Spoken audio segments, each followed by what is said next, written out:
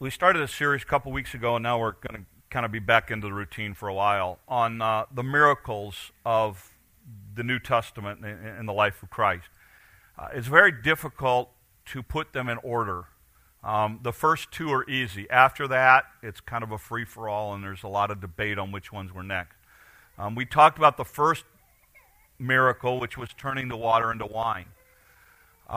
And it was significant because there were a number of things through that, but you really see the power of Jesus Christ to take something that is common and transform it into something that's extraordinary. And that's a great lesson for us. That in our lives, God wants to do the same thing. He wants to take that which is ordinary, us, and do something extraordinary. And for many of you, you think, well, I'm just this. God can't really use me. I don't have that many talents, or I can't play the piano like Juanita, or sing like me, believe me, you don't want that. But I mean, you're sitting there going, I don't have those talents or gifts or abilities, and so God can't use me. No. You need to understand it's one of the great lessons in that miracles. God took ordinary water and changed it as something that had incredible value in that day and incredible significance of that day. And God wants to do the same thing for us. And so it was really the first of him starting his miracles. And so we're going to come this morning to the second miracle. And we know it's the second because the Bible says it's the second. So in John chapter 4, it's significant because the Gospel of John presents Jesus Christ as the Son of God. And in the Gospel of John, there are only 7 miracles recorded, and this is one of them. So this becomes a fairly significant story in of itself. This is the story in which the nobleman, his son is sick, about ready to die, and he goes to Jesus and asks Jesus to heal him. And Jesus does from a distance. And so there are a number of parallels between this story and the water turned into wine. Some of the ideas are in the water into wine, it was Jesus showed his power over time. And in this story, you're going to see Jesus shows his power over distance. In the first story, it was a wedding. In the second story, it's almost a funeral. In the first story, it's Mary asking Jesus, his mother asking a request of Jesus. In this story, it's a father asking for his son. In the first story, it's the joy that associates a wedding and all of the celebration. In this one, it's the sorrow that accompanies having a child who's sick, about ready to die. So there are a lot of interesting parallels between the first two. It's interesting to note, and I want you to pay attention to it as I read it this morning. Very little attention is spent talking about the miracle. In fact, out of all the verses we're going to read this morning, the miracle is one line. That's it. The focus of the story is the dad and the dad's response. And you're going to see that over and over again as we go into the story. So, and that's important because that tells us something about the way God works. It tells us something about how God likes to do things. So, John chapter 4, here's the passage. Here's what he says in verse 43.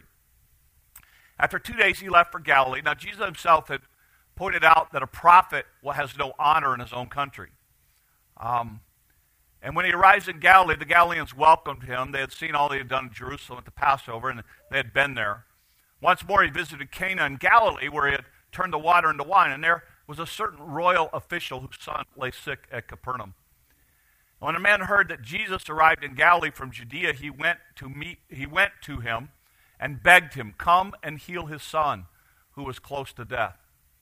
"Unless you see the miraculous signs and wonders," Jesus told him, "you'll never believe." The royal official said, "Sir, come down before my child dies." And Jesus replied, "You may go, your son will live." Now we're going to go on, but right now I just want to, guys, keep this up for a second, and I want to walk through this part of it for us so that we get some ideas here. Notice that first thing right there where he says Jesus leaves for Galilee, and he points out that a prophet has no honor in his own country. If you looked at this on a map as far as Jesus was traveling, he's going really close to Nazareth, which is kind of where Joseph's carpenter shop was, or Joseph's place of business was. And yet, he doesn't do miracles in Nazareth. There are no miracles that he does in Nazareth. And one of the reasons is, he says, a prophet is without country, is without honor in his own country. If you were to look at the miracles of Jesus and the response, here's what you will see. If you were to put them out on a map thing, here's what you'll see. The farther Jesus gets away from Nazareth, the more people respond to him. The closer he gets to Nazareth, the less response he gets. And he tells us why. A prophet is without honor in his own country. All right? Let me tell you why I think that's important here. Many of you have been brought up in this area. People knew you when you were this size. And they have watched you grow up. They watched you in your wild years. And they watched you in your wilder years. And they saw you, some of you, in your wildest years. And then you came to a point where you put your faith and trust in Christ, and things in your life took a 180 change. And you're excited about that, and you try to go back to some of these people and tell them about what God has done, and they don't respond. Why? A prophet is without honor in his own country. You see, people have a very hard time looking past your past. Don't let that discourage you. That's just a common thing. It happened to Jesus. Jesus had a difficult time ministering where everybody knew him. You know why? Because it's not because he was a bad kid or anything. Here's the thing. They couldn't get past him being the carpenter's son. In fact, in some of the miracles, he does some things, and they say, is this not Joseph the carpenter? Is this not Jesus the carpenter's son? They can't get past that image that they had of him. And for some of you, you get frustrated by that. And it's like, I don't understand why these people won't listen to me. I don't understand why my family won't respond. I don't understand why they can't see the change. Oh, believe me, they see the change. Believe me, they see the change. But they don't want to acknowledge it. They would rather focus on your past, because your past makes them comfortable. Your present change makes them very uncomfortable. So they don't want to deal with that. And so Jesus brings this up, and he goes, look, a prophet is not without honor in his own country. When he arrives in Galilee, the Galileans welcomed him. They'd seen all he'd done in Jerusalem, Passover feast, they'd been there. Once more he visited Cana in Galilee, where he turned the water into wine. And there was a certain royal official whose son lay sick at Capernaum. This doesn't mean a lot to you and I, but you need to understand that when it says that there was a certain royal official, what that means is this person was probably a Roman rich guy. Now, let it sink in for a minute. If he was a Roman rich guy, who did he serve? Caesar. He would actually, as part of Roman culture of the day, every year, once a year, go in and say, Caesar is Lord. He is a nobleman. That means he's got some fame. He's got some people following him. Yet this guy has a sick kid. And his riches can't fix it. But he hears about a guy named Jesus, the carpenter's son. And he decides that the welfare of his child so far exceeds his wealth and prominence and position that he's going to go to this guy called Jesus and beg him, humble himself and beg him to come back to his house and heal his kid. He knows he can't pay him because apparently he's figured it out that the guy's not taking any money for this, or he would have. He doesn't send somebody else. And now think about this for a minute. His son is sick. His son is laying there dying, and he's going to walk away. He's not going to be there for him to take his last breath. He's not going to be there to try to comfort him. He is going to walk away from his dying son to go find Jesus. This tells you the desperation of this guy. This tells you the extent to which this guy believes that Jesus can actually do something here. Because the last thing you want to do is with somebody who's on their last breath is to walk away. And he does. He walks away from his son to go find Jesus. And notice what happens. He went to him and begged him to come and heal his son who was close to death. He says, you got to come. Now picture this. This rich, fancy guy in his fancy clothes with his fancy camel or horse or whatever he had, in his fancy shoes, comes to Jesus and begs him, you got to come help my kid. You got to come help my kid. Come on. You got to go help my kid. You got to help my kid. And Jesus looks at him and notice what he says. He says, unless you people see miraculous signs and wonders, you'll never believe. He said, a lot of you guys, a lot of you people standing around here, you know why you're following me? For the show. You just want to see all of this stuff. Unfortunately, I would say that's a true of Christianity today. I think there are a lot of people that are in it for the show. I'll go, okay. Oh, do I go there? Okay, I'm going to go there. I've been on vacation. I'm about half awake. So, there are a lot of people that go to church today for the show. And if the music's like not their music, then they got to go someplace where it's like their music. And if the preaching's not like their preaching, then they got to go somewhere for the different preaching. In other words, we've gotten away from it being about fellowship, the Word of God, prayer, and worship. Instead, it's become about all this other stuff. And don't get me wrong, I go to those churches. I love those churches. I get blessed in those churches. But I also get blessed when there's none of that. Why? Because to me, it's about worship, fellowship, prayer, not about the show. I'm not against doing things well. I'm not against having the nice stuff. I'm not against professionally done stuff. But when you start deciding a church based on that, I question, are you there for the show? Are you there for the Word of God, the fellowship of God's people, the worship of an almighty God, and the prayer of the saints? Because that's what the early church was founded on. Those are the essential elements, Acts 2:42, of the church. It didn't say anything about PowerPoints and praise teams and preachers who run around the stage and all of that stuff. And Jesus said, look, some of you, the only reason you're here is for the signs and the wonders and the miraculous hoopla stuff. But notice how the guy responds. The royal official said, sir, come down before my child dies.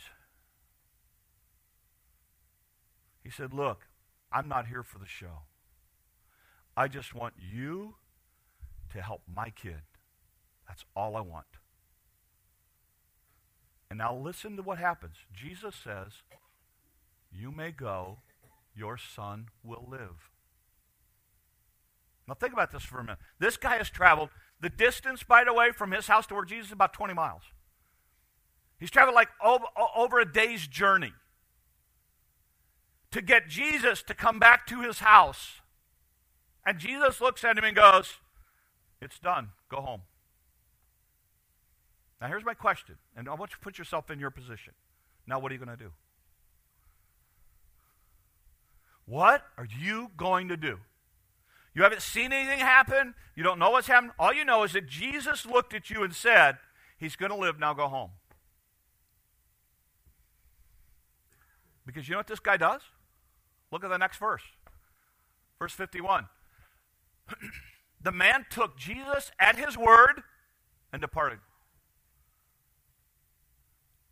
Okay. Must be a done deal. I'm going home. So he heads back home, 20 miles. And notice what it says. While he was still on his way, the servants met him with news that his boy was living.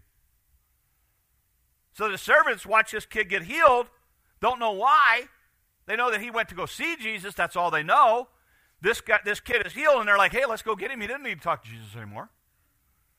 So they hightail it up to where this guy was going, which tells me this guy told his family what he was doing, explained to his family why he was leaving. And notice what he says. When he inquired as to the time that he got better, they said, and the fever left him yesterday about 7 o'clock. This Roman time, Jewish time, it's probably about 1 p.m. He said, about 1 o'clock yesterday afternoon. Why? Well, that's what it says. Then the father realized that was the exact time at which Jesus had said to him, your son will live. So he and all his household believed. This was the second miraculous sign that Jesus performed, having come from Judea to Galilee.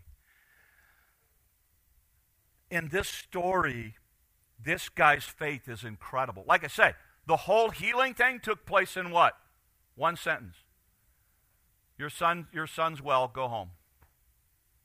But the whole story is about this guy. And this guy who leaves his sick son, walks to Jesus. Jesus says a few words, and the guy says, if that's what you say, Jesus, that it's a done deal, I'm going home. And he turns around, and as he's walking back home, the guys meet him, and they meet him, and they go, look, you're not going to believe this, but your kid's fine. What time did he get better? About 1 p.m. Sit down, guys. I got a story to tell you. And the whole family ends up believing because of his faith. The whole family sees the hand of God. And as you go through this, you really see here the hand of God at work here. So, a couple of things that I think are significant for us as we look at it. First lesson, takeaway, whatever you want to call it. When Dad had a problem, he went to Christ first. I think this is significant because one of the things I think happens in Christianity, we go to God last. It's like we'll talk to our friend about it, and then we'll talk to this person about it, we'll talk to that person and this person, and it's like, okay, you know what? I've tried everything else, now let's pray about it. Instead of praying about it first. This guy, immediately, he's got a problem, he goes to Jesus. And think about what it cost him to go to Jesus. He had to literally have enough faith and trust in Jesus that Jesus could do this and that Jesus would do this, that he has to leave his son. He has that kind of faith. And I got to be honest with you, I don't believe he had the kind of faith. I honestly believe when he left, his intent was, Jesus is going to come back and fix my son.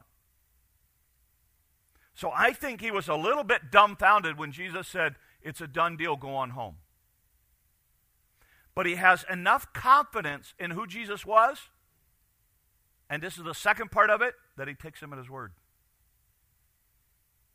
No hocus pocus, no flaming anything, no big show. Just, and here's the key, simply the word of Christ was enough. That's all it was. Look, people want all of the stuff. But over and over and over again, in these stories here, what you're going to see, when Jesus performed miracles, there's not a lot of show. There's not a lot of flash. It's just simply often the Word of God or the hand of God doing something. And here God simply says, you know what? He's healed, go home. And the guy believes and acts upon it and turns around and heads home. Say, how does that apply to me? Listen, if you could grasp that principle, you would be amazed what it would do in your life. Because see, we want the spectacular. Oh, I've struggled with this issue for so long. I'm praying that God would miraculously deliver me and like take the desire away and poof, and there would be like some show or something, and it would, instead of saying, God simply saying, go do this.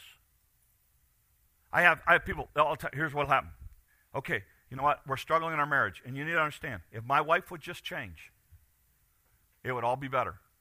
Pastor, here's what I'm struggling with. You know what? If you can help me to get my wife to change, I know my marriage would be better. So you know what I do? I sit them down and I say, okay, let's talk about it. And you know what I talk about? Them. Let's work on changing you. Let's work on changing your response. She may or may not change. I don't know. That's not your issue. You can't change her. Your response is, how are you going to respond when she's mean? How are you going to respond when she's angry? How are you going to respond when she doesn't do whatever your expectations are that your wife should do? How are you going to respond? Oh, no, you don't understand. If she would just do these things, then my marriage would be good. No, you don't understand. The Bible says, let's work on you. The Word of God says that you are to treat her with honor and respect and dignity, and you are to put her on a pedestal. When was the last time you told her you loved her? When was the last time you did something for her? Who does the dishes at your house? Oh, she does. When was the last time you did them? Who cooks the meals? Oh, she does. When was the last time you said, honey, I'm going to cook a meal, and if you're a lousy cook, then you're going to bring a meal home? Or you're going to take her out to eat? When was the last time you honored her? Oh, no, you don't understand. Well, you know what? Now, I've been brought up to believe that, if people are respectful to you, you be respectful to them. Really? How's that work for you in the world? Because the Bible says that you show honor and respect to everyone. The Bible says you're to be honorable towards all people. The Bible says you're to be kind and loving and forgiving to all people. How's that working for you? See, we want something magical. People can, our marriage is going down. I don't know what to do. So I start asking questions. So how long have you been struggling? Oh, like 15 years. Okay? So what do you want? Well, we want to fix now, really. So you want me to take 15 years of history, wave a magic wand, come into my office for 2 hours, let me bless you, throw a little water or something on you, pop, I don't know, whatever. You walk out and miraculously, your wedding, your marriage, everything is now wonderful. Really? Believe me, if I would love to have that power. I would love to have that power. People just walk in my office and go, let's pray. Bingo! It's all done. Doesn't work that way. It took you 15 years to get there. Let's plan on you getting out, taking 15 years to get you out. If we can do it shorter than that, great. Oh, no, it shouldn't work like that. It should be like, no. You've got 15 years of history that we got to undo. You got 15 years of issues we got to work through. You got 15 years of problems that we've got to figure out. And it may go back long before that. It's no some miraculous thing. You say, well, how are we going to fix it? Here's what we're going to do. We're going to figure out what the biggest issues are. We're going to take the Word of God. We're going to see what God says. We're going to work on that one. When we get that one done, then you know what? We'll go to the next issue. And we'll walk through, and here's what you'll find. The more you do that, the easier it gets. And then when that becomes a lifestyle, before you know it, just simply doing what? The same thing this nobleman did. Just simply responding to God's Word. That's it. That's it. Why? Because that's what he's teaching. He's telling these guys, he's showing these disciples, look, guys, I healed this guy, and he responded to my word. He believed me. That's faith. There were no signs. There were nothing. He put his faith and trust in what I said, and he acted accordingly. That's what God wants from each of us. So, last week, I know I got a little hard on you last week when we talked about government and authority and respect and that kind of thing. But what's the response? If that's what the Word of God says, that's what I need to do. Don't need to like it. My kids, I never asked my kids when I disciplined them or when I had to change a direction that they were going, never asked my kids if they liked my discipline. I always asked my kids, do you know I love you? Yeah, okay, good. You're still grounded, but I want you to know I love you. I love you. But we need to change course here. This guy responds to his word. And that is so incredible in this story. Another point that you see in this thing is this. And this is important for Jesus to teach his disciples. I think this part of the story is more about the disciples than anything else. Jesus had to teach his disciples that he was at work and could work even from a distance. You see, this guy's kid's 20 miles away. Jesus heals him from that point. to show his disciples that, look, I don't need to be physically present to work. I can work from this. Why? Because in 3 years, Jesus is leaving them. And they're going, no, is he still there? Can he still work? Is his power still effective? So he starts laying out now, even in miracles like this, the idea that I am at work even from a distance. And this is what I would say to some of you, because some of you are hung up right here. You've been praying about something, and you want God to do something, and it's not happening, and your conclusion is God's not at work. And I would say, yes, God is at work. He's just not working it the way you want it to work. For 2 years, we tried to get it to work to move dirt. Didn't happen. Was God not at work? No, God was at work. God was at work stopping everything we were trying to do. Because he had a plan, he had a purpose, he had his way to do it. And in his timing, it happened. And we sit back and we go, this is a God thing. Exactly. Whereas had we done it before, what it would have been? It would have been it's a God thing, but we work behind the scenes. God was still at work the whole time. There's a great principle Blackaby talks about in his book. He talks about this principle that God is always at work around you. The problem with most of us is we're so distracted by the world and by our world that we never see God at work. And he said the real challenge in life is to be able to get up every day and see the hand of God at work. We were in the hills all week. One of the reasons I enjoy going to the hills, that's an easy place to see God at work. It's an easy place for me to put down my phone. It's an easy place. I didn't even take a laptop this time. I sent out the church email. I borrowed Josh's laptop. I'm like, you know what? I don't even want to take a laptop. It was easy to sit. So every morning is spent, again, I can't live like this. I would love to live like this. Every morning was spent with a cup of coffee in a hot tub overlooking the forest. And it's kind of cool to go, oh, wow. I can see God. You see God everywhere. Because you see his creation and you see all the intricacies and all the beauty and all of the thing. And the world was like pushed aside. So I wasn't distracted by the world stuff, by the everyday life stuff. And I kind of came back thinking, if I could somehow start to incorporate that every day and to see God at work. To see God in the rain. To see God at work around us. I mean, look, most of us, how much effort did we put into planting stuff this year?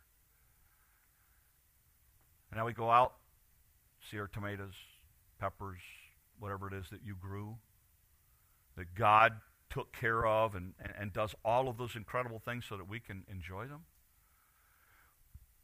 You may think that in that situation you're praying so hard about and you want to see God do something, that he's not at work, but he is.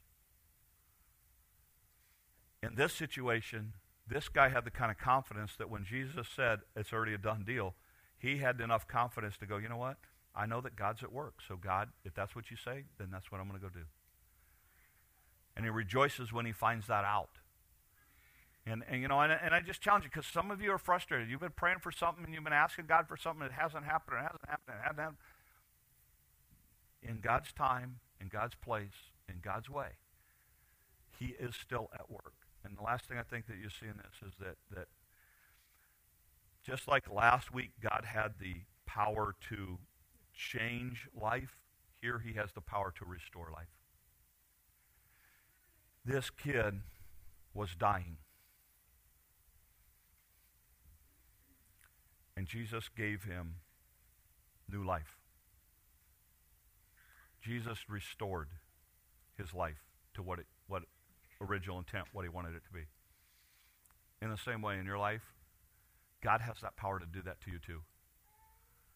That thing that you've kind of given up on. You know me, if you've been around me any length of time, one of the things I take great delight in is restoring stuff. I love to see old stuff brought back to life. I love to see stuff that people throw away, and you take it and you do it. One of the things in glass work that's a hot thing right now is what's called repurposing, where you take a piece of glass that most people would discard, and it's like we saw that this past week. My wife was like, anybody? Okay, I do glass work for fun. That's like my hobby. And what you need to know is if you go to my house and you see the things that we made, there's a bin of stuff that didn't quite make it. All right? Busted stuff, everything else. And I mean, it's a bin. It's a full bin full of stuff. Because we're experimenting all the time. This person had taken those things and put them all in their flower garden. And so as the light would hit the different colors of glass, it was really awesome. My wife's going, we could do that. And I'm like, yeah, I have a whole bin of stuff.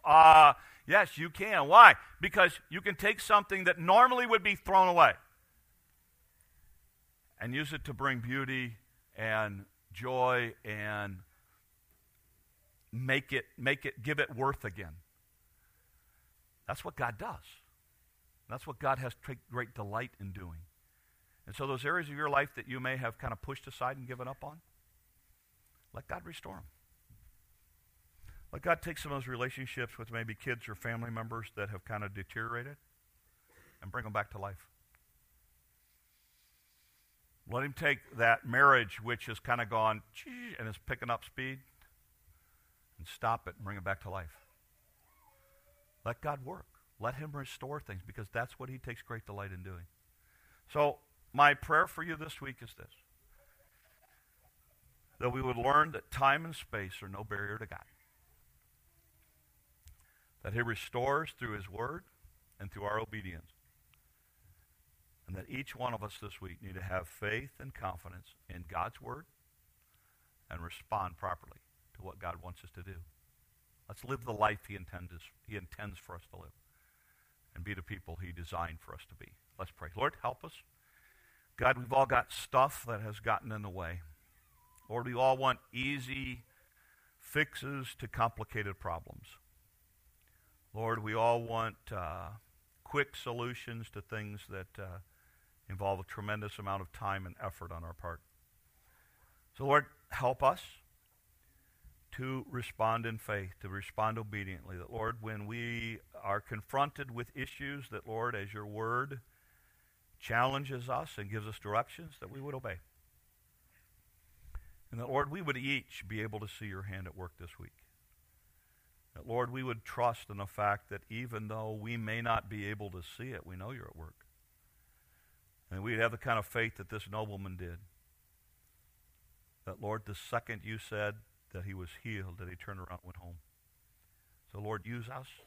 Develop in us that kind of confidence. And we will give you the honor and the glory and the praise. These things we ask in your name. Amen. Let's stand together.